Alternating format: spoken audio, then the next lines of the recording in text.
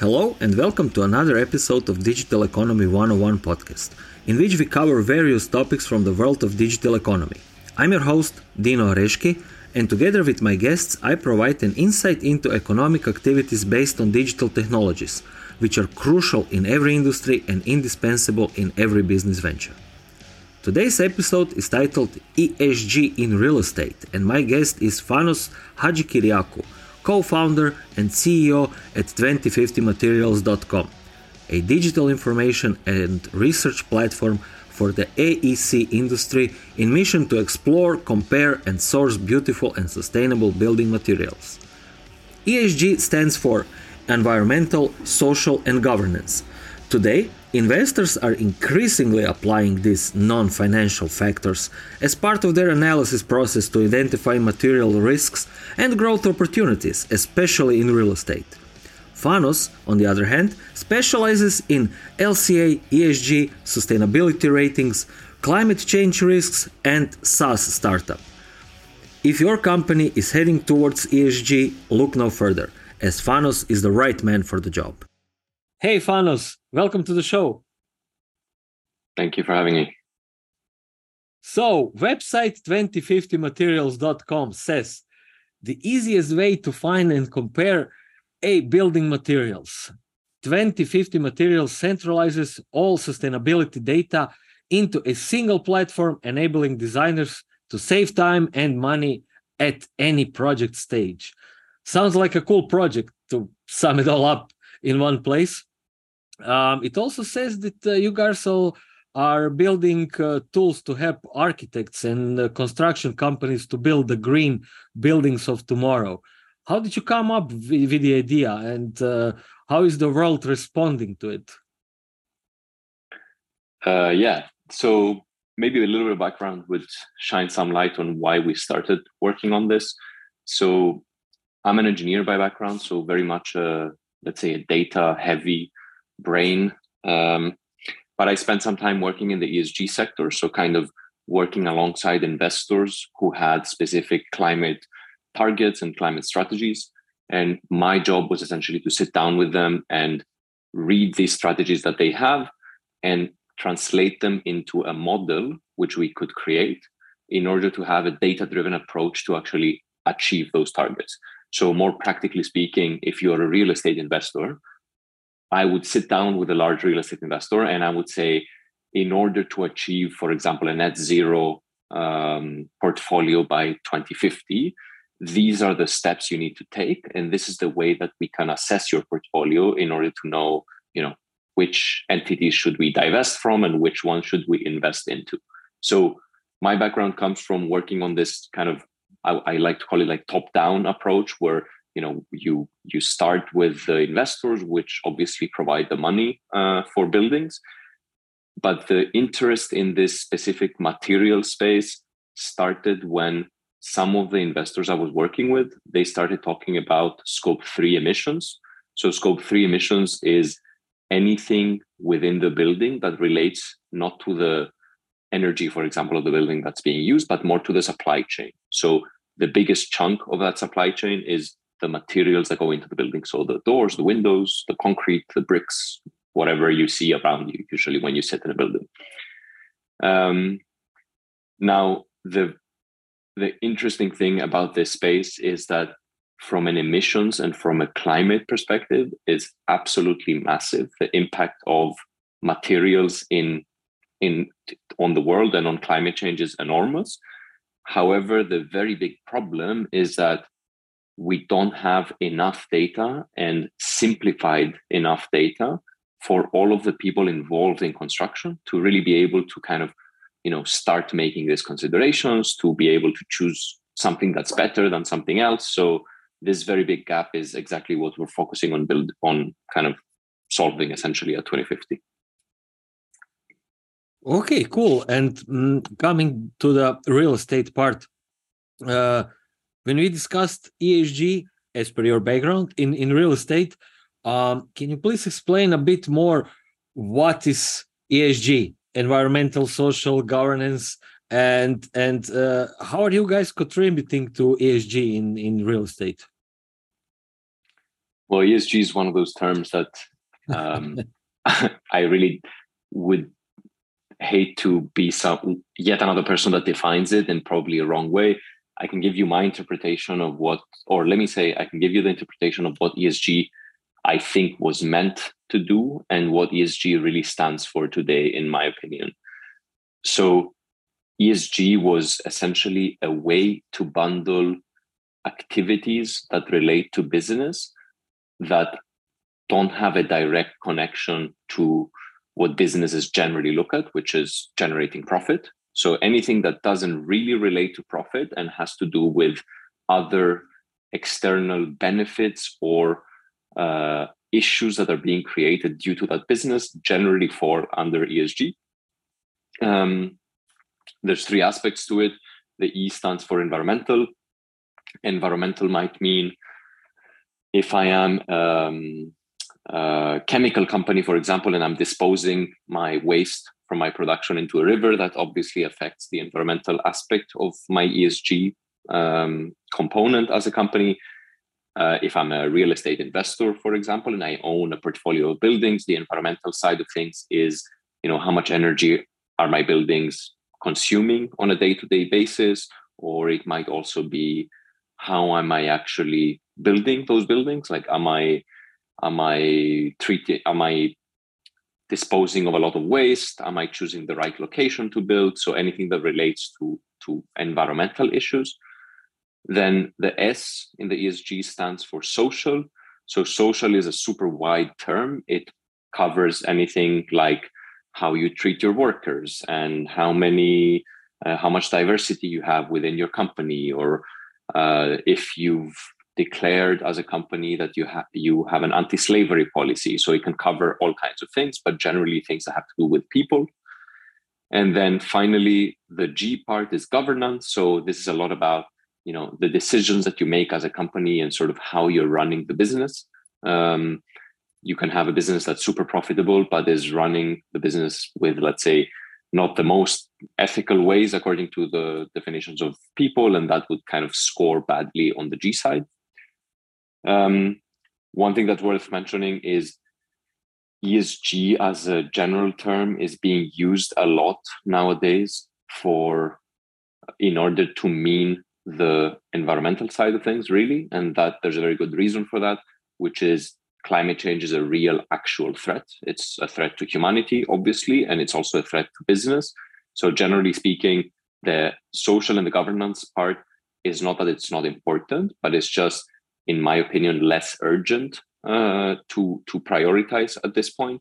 So ESG today primarily has the connotation that we're talking about the environmental side of things. And I would even say in the majority of the cases, it's even more specific. It's really about talking about carbon emissions. So it's really kind of contribution or contribution to climate change or reduction of impact on climate change.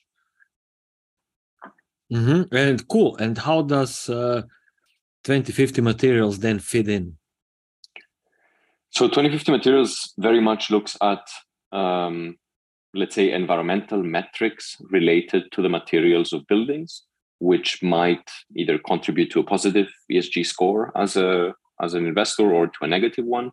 So the most basic example is if you're using materials in buildings that have a very high what's called embodied carbon. So essentially, when they're manufactured, they require a lot of CO2 or a lot of carbon dioxide to be emitted in the atmosphere, then that generally means you have higher environmental impact in your buildings.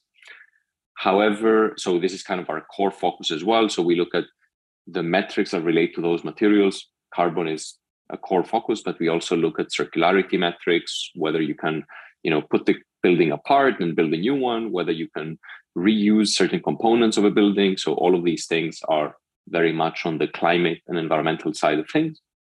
We also have started including a bit more information about more holistic aspects of ESG. So sort of social and governance aspects, focusing on the manufacturing companies that do these materials. And that's kind of like our addition to the rest of the ESG space.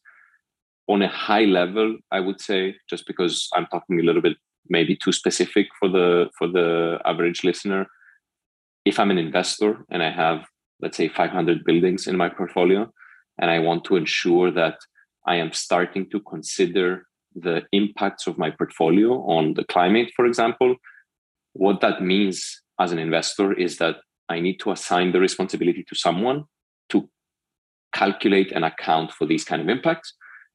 That someone, when they go into the exercise of starting to see how they would calculate these things, they have two choices, I would say, roughly. One is go do the research and find all of the data yourself and calculate the stuff. And that can take months and on a single building, let alone a portfolio of buildings. Or you can go to a solution like the one we've built, where all of the data is centralized, it's structured, and there's tools to allow you to do this kind of accounting.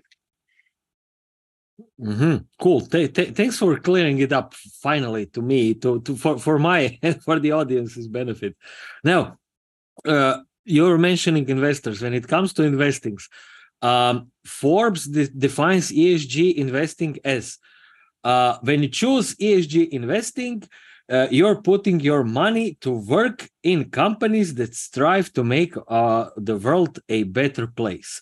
This type of ethical investing strategy helps people align their investment choices with their personal values. So their money is in ESG, and apparently the market is relatively new, however, a relatively big one. Is there money here, and how can companies invest, for example, in your project or similar projects? So the question of if there is money in ESG, yeah, 100%. I mean, I think the interesting thing about climate change is that exactly because it's an existential threat, both to the economy and to humans, it's the ability to solve climate change issues translates to also economic growth. It translates to profits that can be made. So definitely that's why also if we step one step aside to ESG, what's called climate investing or impact investing is very much exploding right now. How can people invest in ESG or kind of like maximize, or let's say tag along on the returns? Obviously, anything that is contributing to a more sustainable world, I think, generally has good statistics or has, let's say, good chances of growing in the next few years, just because we need any solution we can get. Obviously, not all projects will succeed. With regards to 2050 materials and investing, we're not currently taking an investment. You know, if someone is interested to join the journey that we're on, we're more than happy to speak to them. So feel free to kind of reach out through the website. I think what's most important for us is the best way to invest and to contribute towards the development of a more climate neutral world is use these solutions, use 2050 materials, go on the platform. If you're working in real estate or if you're working in construction or architecture, really, utilize the work that we've done there and pay the subscription of what we have, because it's really worth it and it can really change the way you do work. Excellent. So architects are also involved here, as for example, your customers. Yeah, architects are our primary user actually on our platform. I should have maybe specified that a little bit more. So architects within the built environment sit in a very unique position because they are making the very first decisions. So they're making the design of the building, and they are the ones that make the very first decisions on what is the shape of the building, but also what is the core materials of the building. So the decision of, is it going to be a timber building or a concrete building, is usually something that happens in the process of design where architects are actually involved. So we very much focus on architects to help them find alternative materials and more sustainable solutions. Although we work, across the value chain. That's just the starting point. Okay. It's good to have everything, as you have mentioned, listed and pointed out at one place. And talking about you, so your LCA, ESG, sustainability ratings, climate change risk, SaaS startup guy. Your background is engineering. You're also an MBA graduate, in love with sea, movement, cooking, originally from Cyprus, living in UK and in Athens. I mean, I got tired just reading all these things up. How can you manage all of these things? How can you juggle with all these things? And how did you end up in ESG and therefore in 2050 materials? How did your journey go? Yeah, that's an interesting combination of things. I should probably update my social media profiles to only show a limited view, but yeah, I guess the story is I grew up in Cyprus, which is a small island below Turkey, next to Lebanon.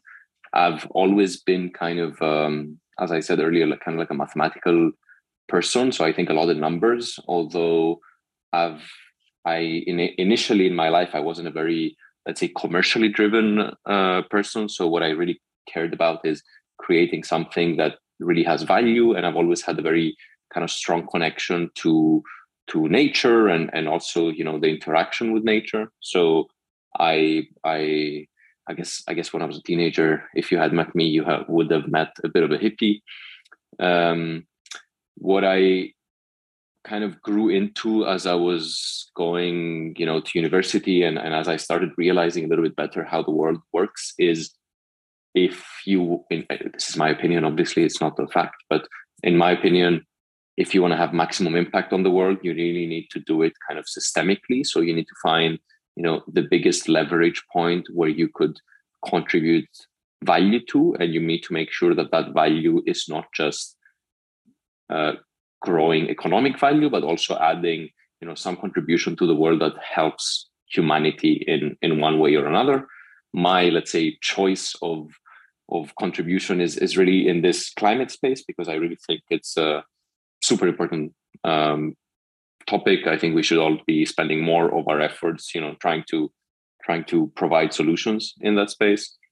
The way I ended up towards ESG and kind of this climate space is I went to study engineering in Switzerland after leaving Cyprus, and that was partially a decision to just be close to the mountains, but it turned out that the universities there are really good. So it was by chance a very good decision on my part.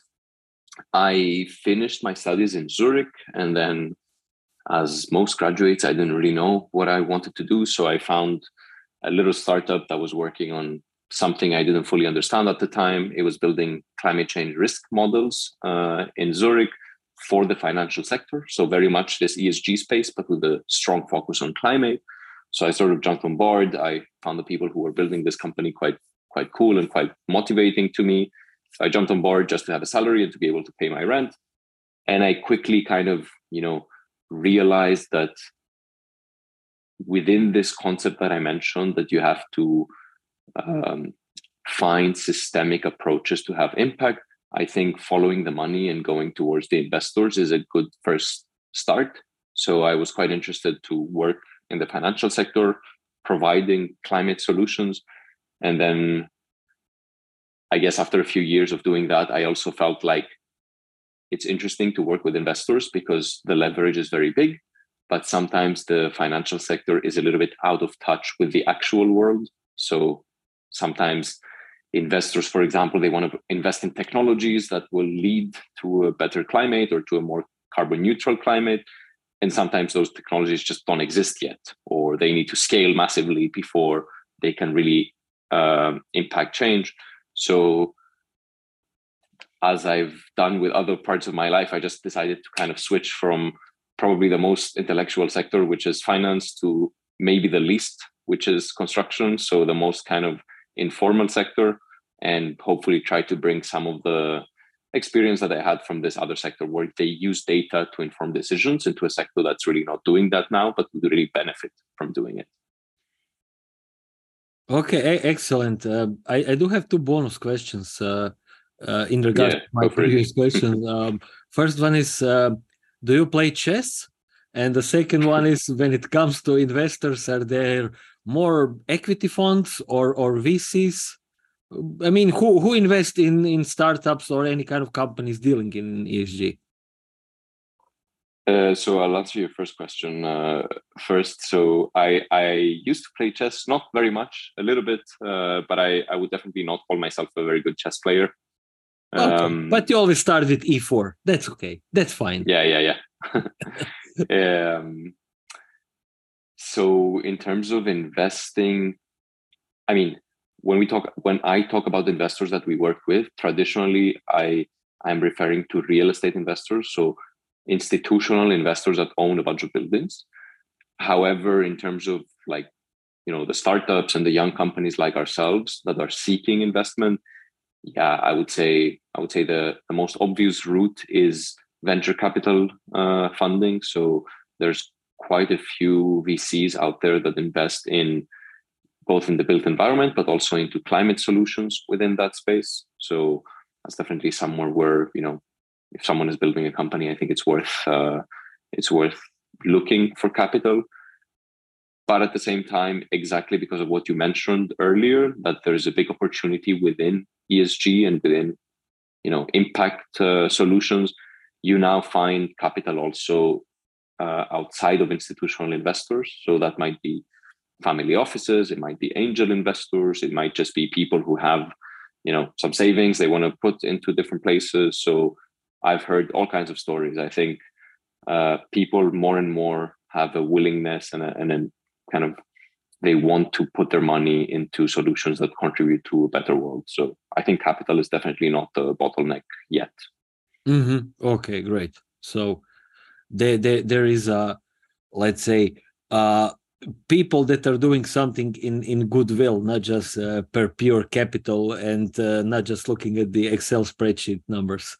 So I guess so, yeah. Coming back to 2050 materials, on the website itself, there is a clear distinction between manufacturers and suppliers. We have already mentioned architects, for example. So, as it seems, you guys have both angles covered. Can we call you like a matching or a dating platform for both sides?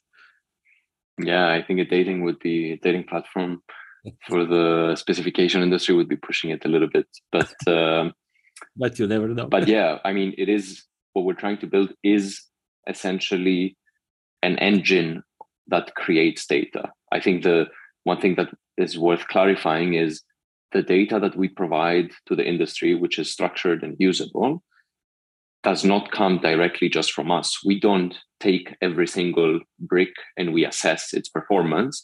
The way we do it is we find documentation that is created by the manufacturer, and then we run algorithms to digitize that information and to structure it in a format that is always, standardized. Now, if you want to do that on 5 products or on 500 products, you can do it yourself. It's quite easy. But if you want to create a solution that the whole industry is looking at to retrieve data, you need a bit of collaboration. So you need manufacturers to come also and willingly kind of give you their data and digitize it with you and help you structure a standardized format.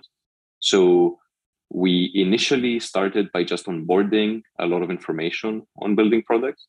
But the interesting thing is that we are realizing that we're able to help manufacturers, publish that data in a way that helps them commercially. So it helps them generate more leads. It helps them close more projects, sell more products, essentially. So we do cover both sides. Our core focus is really to kind of push that data into the industry. And as a side benefit, if you like, we are able to help manufacturers harmonize all of that information they have. Mm-hmm. Great stuff. So essentially you are using metadata from all various sources in one place and then matching it all up to a specific need for the end customer. Awesome. Correct. Yeah. Great. Well, Fanos, it was an excellent chat. Thanks again for your time. Where can people go to find out more about your work, and where can people contact you? Great. So 2050 Materials, you can Google it or you can type 2050-materials.com. You'll find both our website and the platform. The platform is, you can create a free account and you can use, I would say, about 80% of the functionality completely for free, no matter who you are. So I guess the best way for people to see what we have and to start getting accustomed with this kind of data is to go on our website and register. If someone wants to contact us, they can do that through a bunch of ways on our website. They can also send me an email directly, fanos@2050-materials.com. And I guess the best way to keep up to date with all of the development that's happening on our side, both in terms of features, but also, the direction that we're heading as a company, is to follow our LinkedIn page or any of our other social media pages, where we post quite a bit of our journey. Okay, excellent. All of those will be listed as episode notes on Acast. Great chat, and thanks again, Fanos. Have a great day, and we will be in touch hopefully soon in another episode in another cool topic. Have fun. Sounds good, Dino. Thanks a lot. Bye. Bye. And many thanks to all of you listening to this episode. I hope you find it useful. Keep following the Acast channel Digital Economy 101 because we have a new episode coming soon.